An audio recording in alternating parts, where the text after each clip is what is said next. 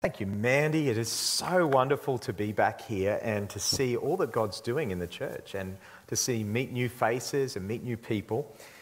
And let me just pray as we come to God's word this morning. Father, we just pray that as we open up the word of God together today, you might do that work that we can't do, that you might open our hearts to see the glory and greatness of King Jesus so that we would love him more, we would want to serve him more and lay down our lives before him. We pray for this in Jesus' name. Amen. You know, one of the biggest discussions you'll find in the world of basketball at the moment is who is the GOAT? In other words, who is the greatest of all time? On the one hand, you will find those who believe that you can't go past MJ, Michael Jordan. Air Jordan with his incredible leap, his 6 winning titles with the Chicago Bulls. They say that he is definitely the GOAT. Who here believes Michael Jordan's the GOAT when it comes to basketball? All right, some of you. On the other hand, there are those who say that LeBron James is the GOAT. That even though he hadn't won as many titles as Air Jordan, LeBron, he competed at a time when it was more difficult, and so he's the GOAT. Who here thinks that LeBron James is the GOAT? All right, one person. There we go. Now, part of the reason why there is so much discussion in basketball over who is the GOAT is that everyone loves a winner. Everyone loves a champion. And we feel that if we follow our champion and support our champion, then some of their greatness will rub off on us. Because when you think of it, one of the things we're all craving for ourselves is just a little bit of greatness. And this is what social media is all about. You know, it's about showing that you are the GOAT, that you have the greatest life of all time. You know, when you read someone's post on Instagram or Facebook, typically they don't post themselves in the worst clothes or having the worst time. Typically they post themselves looking the best they've ever looked, having the best time. You know, I'll never forget one morning opening up my Facebook, and you've probably never done this, I was opened up my Facebook, and there was this parent praising their child who was only 8 years old about all that their child had accomplished. And as I thought about it, I thought, who is this? Why is this parent doing this? I mean, who's this for? The child's only 8 years old. They won't have a Facebook account because you need to be 13 to have a Facebook account. So who is this really for? Well, the reality is, it's for the parent, so that they can be the GOAT, so that they can demonstrate that they have the greatest life of all time. Now, I have to admit that I've done that exact same thing when it comes to Facebook. I don't know if you want to admit it as well. But to be honest, I've posted things online just to get the likes, and I found myself checking back multiple times throughout the day to see how many likes I've got. Have you ever done that? You better not put up your hand, hey? You see, I think the reason why we argue about who is the greatest in basketball or any sport for that matter, and the reason why social media has taken off in our culture is because our culture is a culture of celebrity. The ones we value most, the ones we consider to be the greatest are the celebrities. And now with social media, you don't have to be Michael Jordan to be a celebrity. All you need is a phone, a Facebook account or an Instagram account, and you can be your own celebrity and have your own followers. Now, of course, the cult of celebrity has not infected the church, has it? We don't put leaders on pedestals. We don't have our favorite Christian author or speaker who we consider to be the GOAT, the greatest author or speaker of all time. You know, if you're around various Christian contexts, you'll hear various names being dropped. Probably around our context, you'll hear the name Tim Keller, or maybe you might hear Matt Chandler, or maybe you might hear Charles Haddon Spurgeon. And it's not a bad thing to honour leaders. You know, Paul says in 1 Timothy 5 that those who labour in preaching and teaching, they are worthy of double honour. You know, parents, I do think it's a good idea to teach your children the practice of calling their pastor by their title. So at this church, it would be to call Lawson not just Lawson, but get your kids to call him Pastor Lawson or Pastor Sam. Pastor Sam, I think that's a good practice. It's biblical and it honours the office that God has called these men to. But still, I do think we need to stand against the cult of celebrity. You see, over the last 5 years, what we've seen in evangelicalism is many Christian leaders come crashing down. Christian leaders who are put on pedestals. And we put them on pedestals because I believe the cult of celebrity has infected our hearts. So how do we resist the cult of celebrity, both personally and also in the church? Well, fortunately, this is not a new problem. And as we come into Matthew 18 this morning, we're going to see that the cult of celebrity had infected the heart of Jesus' own disciples. Now, as we come into Matthew 18, we find that the disciples are at Peter's home in Capernaum, which was his base of operations when he was ministering throughout Galilee. And what we're going to see from this morning's passage is that if we want to stand against the cult of celebrity, then first we need to understand what is at the heart of the cult of celebrity. Then second, we need to understand the cure for the cult of celebrity. And then finally, we need to cultivate the discipline of humility. So firstly, we need to understand what is at the heart of the cult of celebrity. We need to understand the cure for the cult of celebrity. And then we need to cultivate humility in our character. So first, let's have a look at what is at the heart of the cult of celebrity. Now, as I said, the cult of celebrity is not a new virus. It's a plague that has infected the hearts of humans for generations. And as we read the Gospels, we read that it was a plague that had infected the hearts of the disciples. In fact, in Mark's Gospel, he records how while they were on their way to Capernaum, where they were in Matthew 18, while they were on their way to Capernaum, the disciples were arguing about what? They were arguing about who was the greatest. And Jesus overheard them. And he asked them, he said, "What are you arguing about?" And they were silent because they were ashamed. But it seems when they had been at Capernaum at Peter's house for some time, they plucked up the courage and they asked Jesus this question in verse 1. Look in your Bibles. In verse 1, they asked Jesus, "Who is the greatest in the kingdom of heaven?" Now, there is no doubt as to what the disciples were expecting Jesus to say. You know, they were expecting Jesus to bring about an earthly kingdom. And because Jesus had personally selected them to be his disciples, and because Jesus had given them the inner road to him and had revealed secrets of the kingdom that no one else had known, they would have expected Jesus to say, "Who's the greatest in the kingdom? You are. You guys are going to be my privileged servants." But do you know, it's interesting, isn't it? Jesus turns this whole thing on its head, as we're going to see in a few moments. And he reveals that they had become infected with the cult of celebrity. Now, what is the cult of celebrity? What are some of the marks of the cult of celebrity? Well, you know, the world says that those who are truly great are those who have achieved. You know, about 15 years ago, if you were to say the name Lance Armstrong, what would come to mind? What would come to mind when I say the name Lance Armstrong? That's what comes to mind now. But 15 years ago, you would have thought, champion. You know, I was watching a documentary this past week on Lance Armstrong. And of course, it told the story of how this cancer survivor had come back to win 7 titles of the Tour de France in a row. Something unheard of. Something that seemed impossible. And even though there were all these rumors at the time that he was a drug cheat and he was blood doping, no one believed it. Even though members of his team had come forward and they had said, "We have seen it with our own eyes. We've seen him cheat." No one believed it. Why? Because of the power of his celebrity. You see, that is what our world values. It values achievement.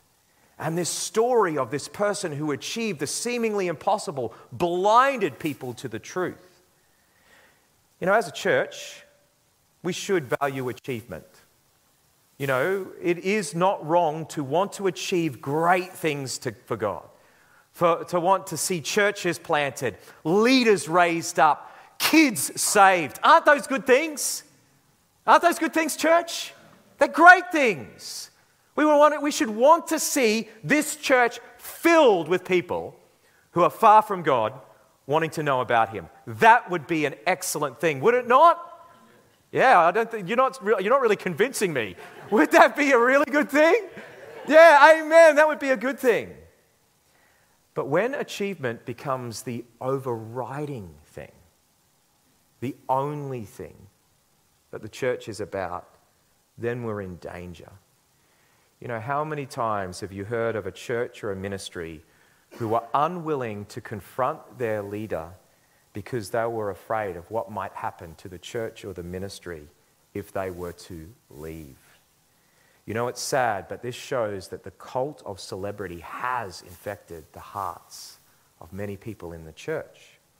But not only does our world value achievement, it also values power, the ability to be in control, and the ability to command others to do what you want them to do. You know, why this might seem crazy to us, many people living in Russia, they love their president, Vladimir Putin. That's just blows our minds, doesn't it? But they love Vladimir Putin. They love him because he has cultivated this image of being a strong man, being a man who gets things done, who stands against the evils of the West. Now, it doesn't matter that he kills his opposition and he controls the media. He gets stuff done. You know, in every church, there will be power dynamics at work. If you are a leader, you will have power. Because of the nature of your office, if you're a leader in the church, you will have the power to make decisions and to ask people to do things. And Jesus himself, he has power. On the day of his ascension, he said, "All authority in heaven and on earth has been given to me." So power in and of itself is not a bad thing. But how many times have you heard of Christian leaders who abuse their power? Christian leaders who bully others to get them to do what they want them to do. But not only does our world, value achievement, and not only does it value power, but it also values prestige. Our world values having rights and status that others don't have. You know, I heard a while ago of this Christian conference which offered 3 different levels to the conference. On the most basic level, you could just come to the conference and for free. All you had to do was register. That was the most basic level. Then there was a premium level. If you paid for it, you not only got to go to the conference, but you also got a book package, and you also got to sit in the front few rows of the conference. But not only was there a basic level and there was a premium level, there was a third level, experience. Not only did you get to go to the conference, not only did you get the books, not only did you get to sit in the first few rows. Some of you would hate that. You would say, no, the best would be to sit in the last few rows, wouldn't it? Not only did you get to sit in the first few rows, but you got tickets to go and have dinner with the conference speakers. I mean, we don't just want the basic level, do we? We want experience. We want the top level. And so that is what the cult of celebrity says that true greatness is about. It's about achievement. It's about power. It's about prestige. And these 3 tend to go together because once you've achieved something, you then get power. And once you have power, you then have prestige. You have rights, or you think you have rights and privileges that others don't have. And as we have seen, this cult of celebrity had infected the hearts of Jesus' disciples. And I wonder if it's infected our hearts as well. You know, the disciples were following Jesus because they wanted to be the greatest. They wanted positions of power and prestige. And I wonder if we're the same. I wonder if we have pursued positions of influence in the church because we're seeking power and prestige, the cult of celebrity. You know, as I was preparing this message this week, I actually asked that question of myself. Why am I in ministry? Why am I doing what I'm doing? Am I doing it for the prestige and the power? You see, because behind this quest for achievement and power and prestige is really a quest for identity. Because achievement, power, and prestige, they do give you this sense of identity. You know, it's interesting, in the Lance Armstrong documentary, Armstrong was not Lance's original surname, but it was the name of his stepfather. His original surname was Gunderson. And even though his mother divorced his stepfather at the age of 15, and he didn't really like his stepfather, he chose to keep his name Armstrong because of the strength of that name. Because by that point, by the age of 15, he was starting to make a name for himself as a triathlete. It was his identity. He was Lance Armstrong. His name was becoming synonymous with his achievements. So where do you get your identity from? Achievement? Power? Prestige? You know, we'll never deal with the cult of celebrity until we deal with the deeper issue of identity. So that's what's at the heart of the cult of celebrity. The heart of the cult of celebrity is the pursuit of achievement, power, and prestige to gain a sense of identity. Well, now let's look at the cure for the cult of celebrity. Jesus, as you would expect, he turns this whole thing on its head. Look down your Bibles in verse 2.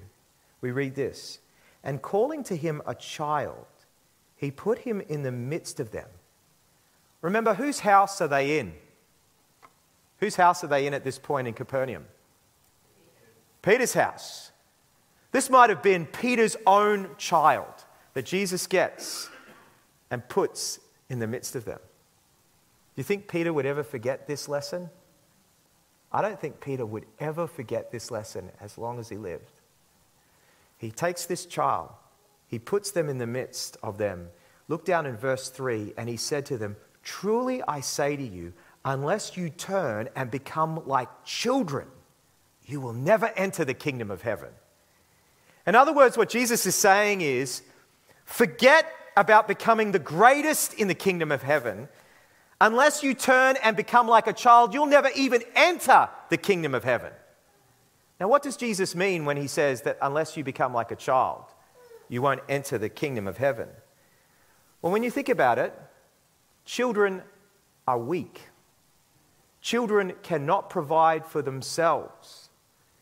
You know, whenever you have a baby, that baby can't provide for itself. It needs care. If a mother doesn't care for their child, what's going to happen to the child? They're going to die. You know, I have 5 children, and even though my older 2 children are now grown up and they have jobs, we still have 3 younger children who are in high school, and they're still very needy. They're still financially dependent upon me, and every time, you know, I have to do my tax, I have to list them out in this column which says that they are my dependents. That's not the only time I realize they're financially dependent on me, by the way. They make me realize that fact many times. You see, Jesus said in the Beatitudes, "Blessed are the poor in" what? "Blessed are the poor in spirit, for theirs is the kingdom of heaven." You'll never enter the kingdom of heaven unless you admit that you are weak, that you are needy, that you have nothing to offer God. Nothing. You need saving in God's eyes. You know, the other day I went to a 50th birthday party of a good friend of mine. It's so hard to believe that I'm now going to 50th birthday parties. That's my friendship group. Where did the time go? But anyways, I was at this party and my friend's wife got up and she honored her husband. And it was beautiful, all the things she had to say about him. She listed off all these beautiful character traits about how he's been a wonderful husband, a wonderful father, a wonderful follower of Jesus. But at the end of her speech, she quoted from 1 Corinthians 4 verse 7, which says this, "What do you have that you did not receive? If then you received it, why do you boast as if you did not receive it?" You see, even all the things that we do achieve in life, they are only come by God's grace. And we need to recognize that fact. You see, according to Jesus, the only people who enter into the kingdom are those people who admit that they are weak, that they are needy, that they are poor, that they cannot save themselves. But also, by taking this child and putting him in the midst, I think he was not only suggesting that to enter the kingdom, you must admit that you are weak, that you're a sinner, that you cannot make it, but you must also put your simple trust in Jesus. You see, the child in Jesus' arm was a graphic illustration of loving trust and obedience. Jesus called to the child, and the child just simply came to him and obeyed him. You know, recently a friend of mine told me about a situation in which God told him to do something, And it didn't seem like it was necessarily needed or that big a deal. But even though it didn't seem like that big a deal or like it was needed, he followed through. And he did what God was laying on his conscience to do. And he found that when he did it, there was a whole new level of relationship with God, a whole new level of intimacy with God. You see, because in the kingdom of God, it's not about how talented you are or how gifted you are. It's about faith. It's about simple trust and obedience to Jesus. But not only do I think that by putting this child in their midst was Jesus saying that in order to enter his kingdom, one must turn and admit their weakness and put their trust in him. I think that Jesus was also suggesting that this is the type of relationship we now have with God. We are his children. He is our Father. And part of being a child of God is to simply bask in his love. You see, if you want to be cured of the cult of celebrity, it doesn't come from focusing on who is the greatest, but it comes upon focusing on the reality that you are a member of the kingdom of heaven, that you are a loved child. You see, because who was truly the greatest of the kingdom of heaven? Who is the true GOAT, the greatest of all time? Very easy answer. It's Jesus. The one who put his simple trust in his Father. The one who came in weakness and came in a manger, who came lowly. The one who laid down his life in weakness so that we could be saved. And those who are truly humble are those who don't beat themselves up or keep their eyes focused on themselves. But the truly humble people, they keep their eyes focused on Jesus, on him. You see, the cult of celebrity will still continue to infect your heart if you keep looking for your identity from achievement or from power or from prestige. But if you get your identity from the fact that you are a child of God and you bask in his love, if you are overcome with wonder, you can't believe that you, of all people, get to be in the kingdom of heaven, then this question of who is the greatest won't even come into your hearts. So we have seen that the cult of celebrity is the pursuit of achievement, power, and prestige to gain a sense of identity. But we've also seen that if we want to be cured of the cult of celebrity, then we need to get our identity from the fact that we are God's children and we need to bask in his love. But how do we do this practically? How do we actually do this practically in our lives? Well, now I want to finish by giving you what I'm going to call some disciplines of humility. Some disciplines of humility that if you practice these disciplines, it will actually help produce in you the character of humility. So here's the first discipline of humility. It is the discipline of obscurity. It's the discipline of going intentionally out of your way not to call attention to yourself or your ministry. You know, in Isaiah 42, when Isaiah prophesies about Jesus the servant, he says of Jesus in verse 2 that he will not cry aloud or lift up his voice or make it heard in the streets. You know, when Jesus came, he didn't go around trumpeting the fact that he was the Messiah. In fact, he did quite the opposite. After he healed people, he told them not to tell anyone about it.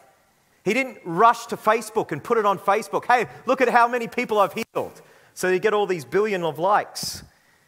No, he wasn't doing that. He just trusted the Father with the length and breadth of his ministry. You know, are you willing to follow Jesus into obscurity? To just to trust God the Father with the breadth of your ministry and just be willing to serve him in obscurity. You know, Count von Zinzendorf, the founder of the Moravian Brethren, once said that everyone's ambition should be this: to preach the gospel, die, and be forgotten. Is that your ambition? Practice the discipline of obscurity. God, I will just serve you, and if no one finds out, that's okay. Second, if you want to cultivate humility, you need to practice the discipline of hospitality. Look down in verse 5. Jesus says, "Whoever receives one such child in my name receives me." The word receives in verse 5 has the idea of welcome, the idea of hospitality. Now, when it comes to hospitality, we tend to think that hospitality is just giving people meals, and that's part of it. It's a beautiful thing to provide a meal for another person. But true biblical hospitality is actually more than just providing meals. It's about welcoming strangers. It's about associating with those who are different from you. Now, Jesus in this verse talks about receiving one such child. I don't think he's talking about receiving literal children. I think what he's talking about is other believers. And in particular, I think he has the weak, the vulnerable, the lowly in mind. You know, one of the ways that you can cultivate humility is to intentionally associate with the weak and the lowly in your community. You know, whenever we come into a group, what we're always looking for is we're always looking for our people. And part of that is just natural. We're looking for our people who we can talk to, who we have existing relationship with. But also we have to admit that there's a bit more of a sinister side to it.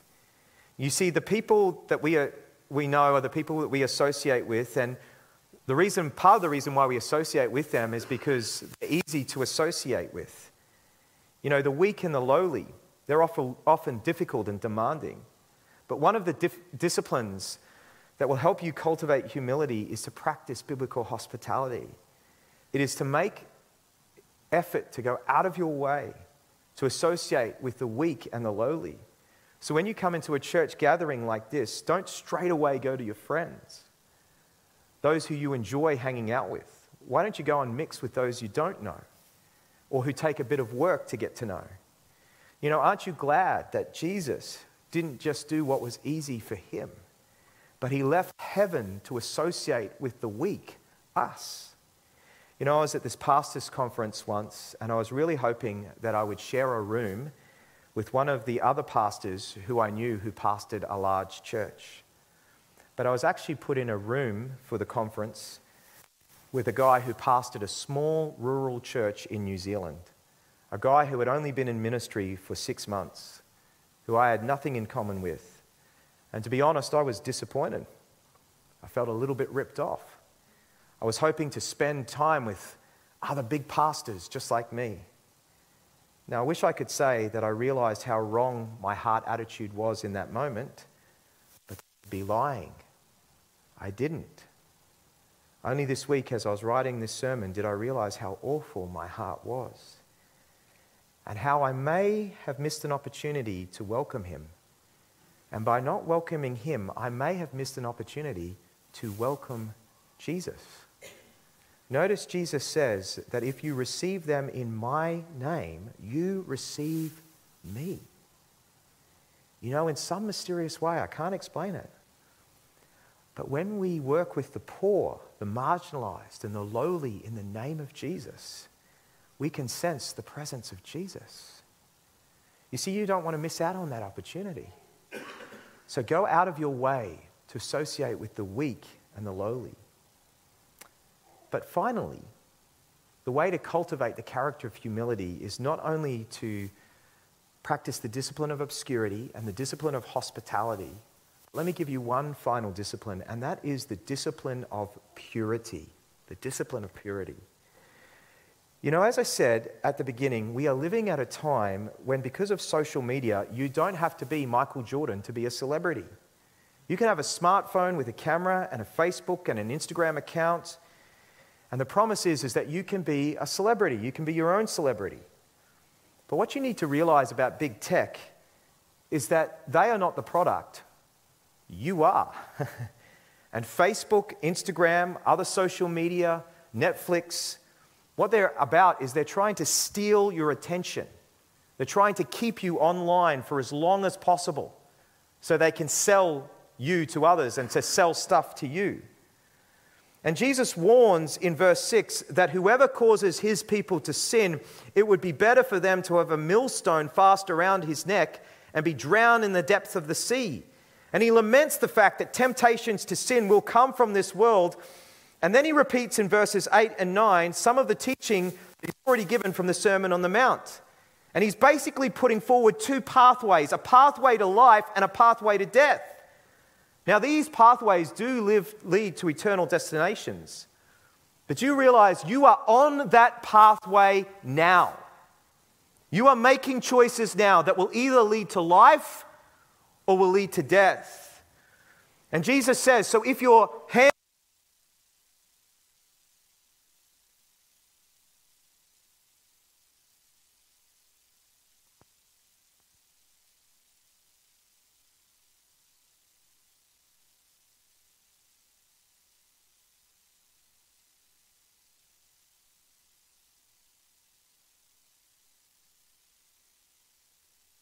Hello. There we go. You didn't even notice, did you? No. You know, Jesus, I don't think here is speaking literally. A friend of mine this week, we were talking about this passage, and he was saying, when he was younger, he went to this church that he grew up in, and there was this guy who didn't have a leg. He had a prosthetic leg.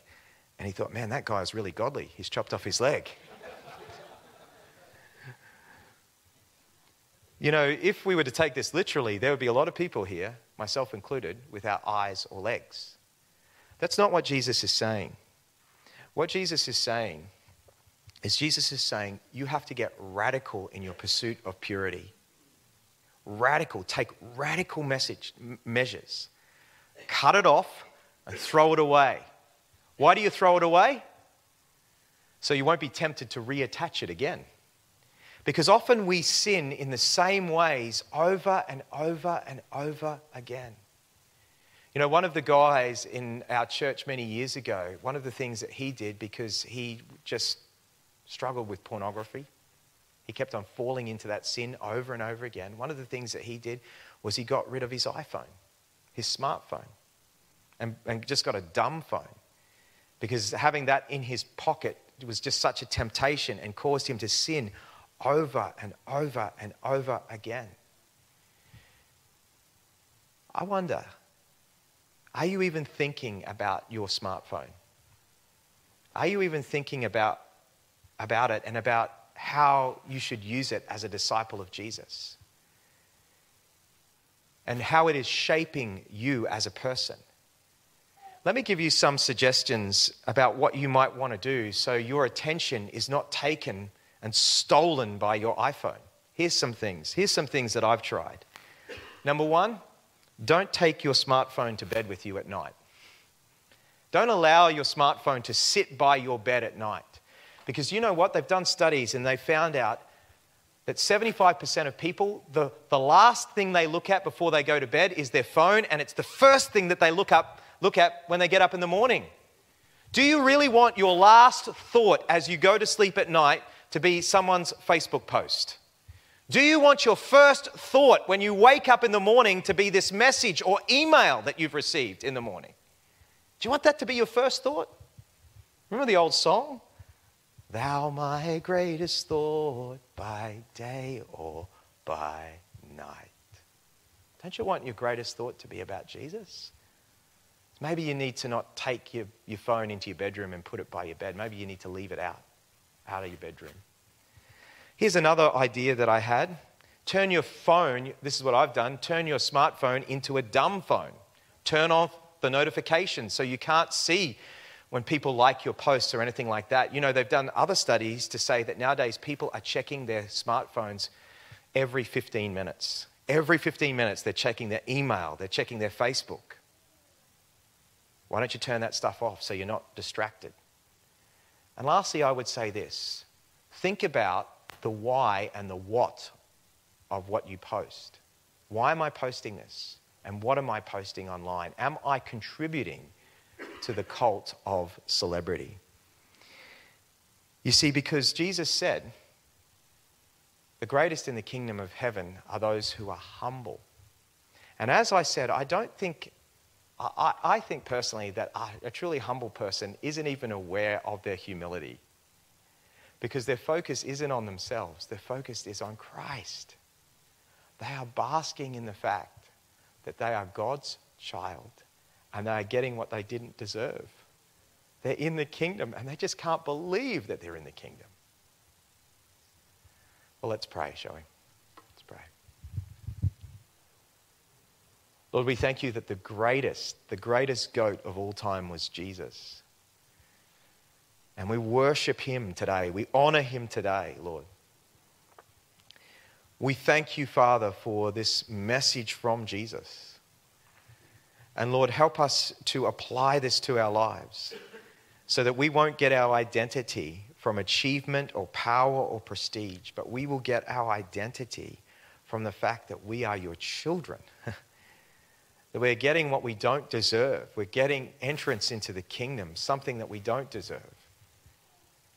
And Lord, I just pray for us that we might walk that path of humility and cultivate humility in our lives by obscurity and by hospitality and by purity, pursuing purity in our lives. Lord, I just pray for us as a church, Lord, this morning, Lord, that you would just continue that work in us of sanctification and help us to see the glory and the greatness of Jesus this morning, I pray. In his name, amen.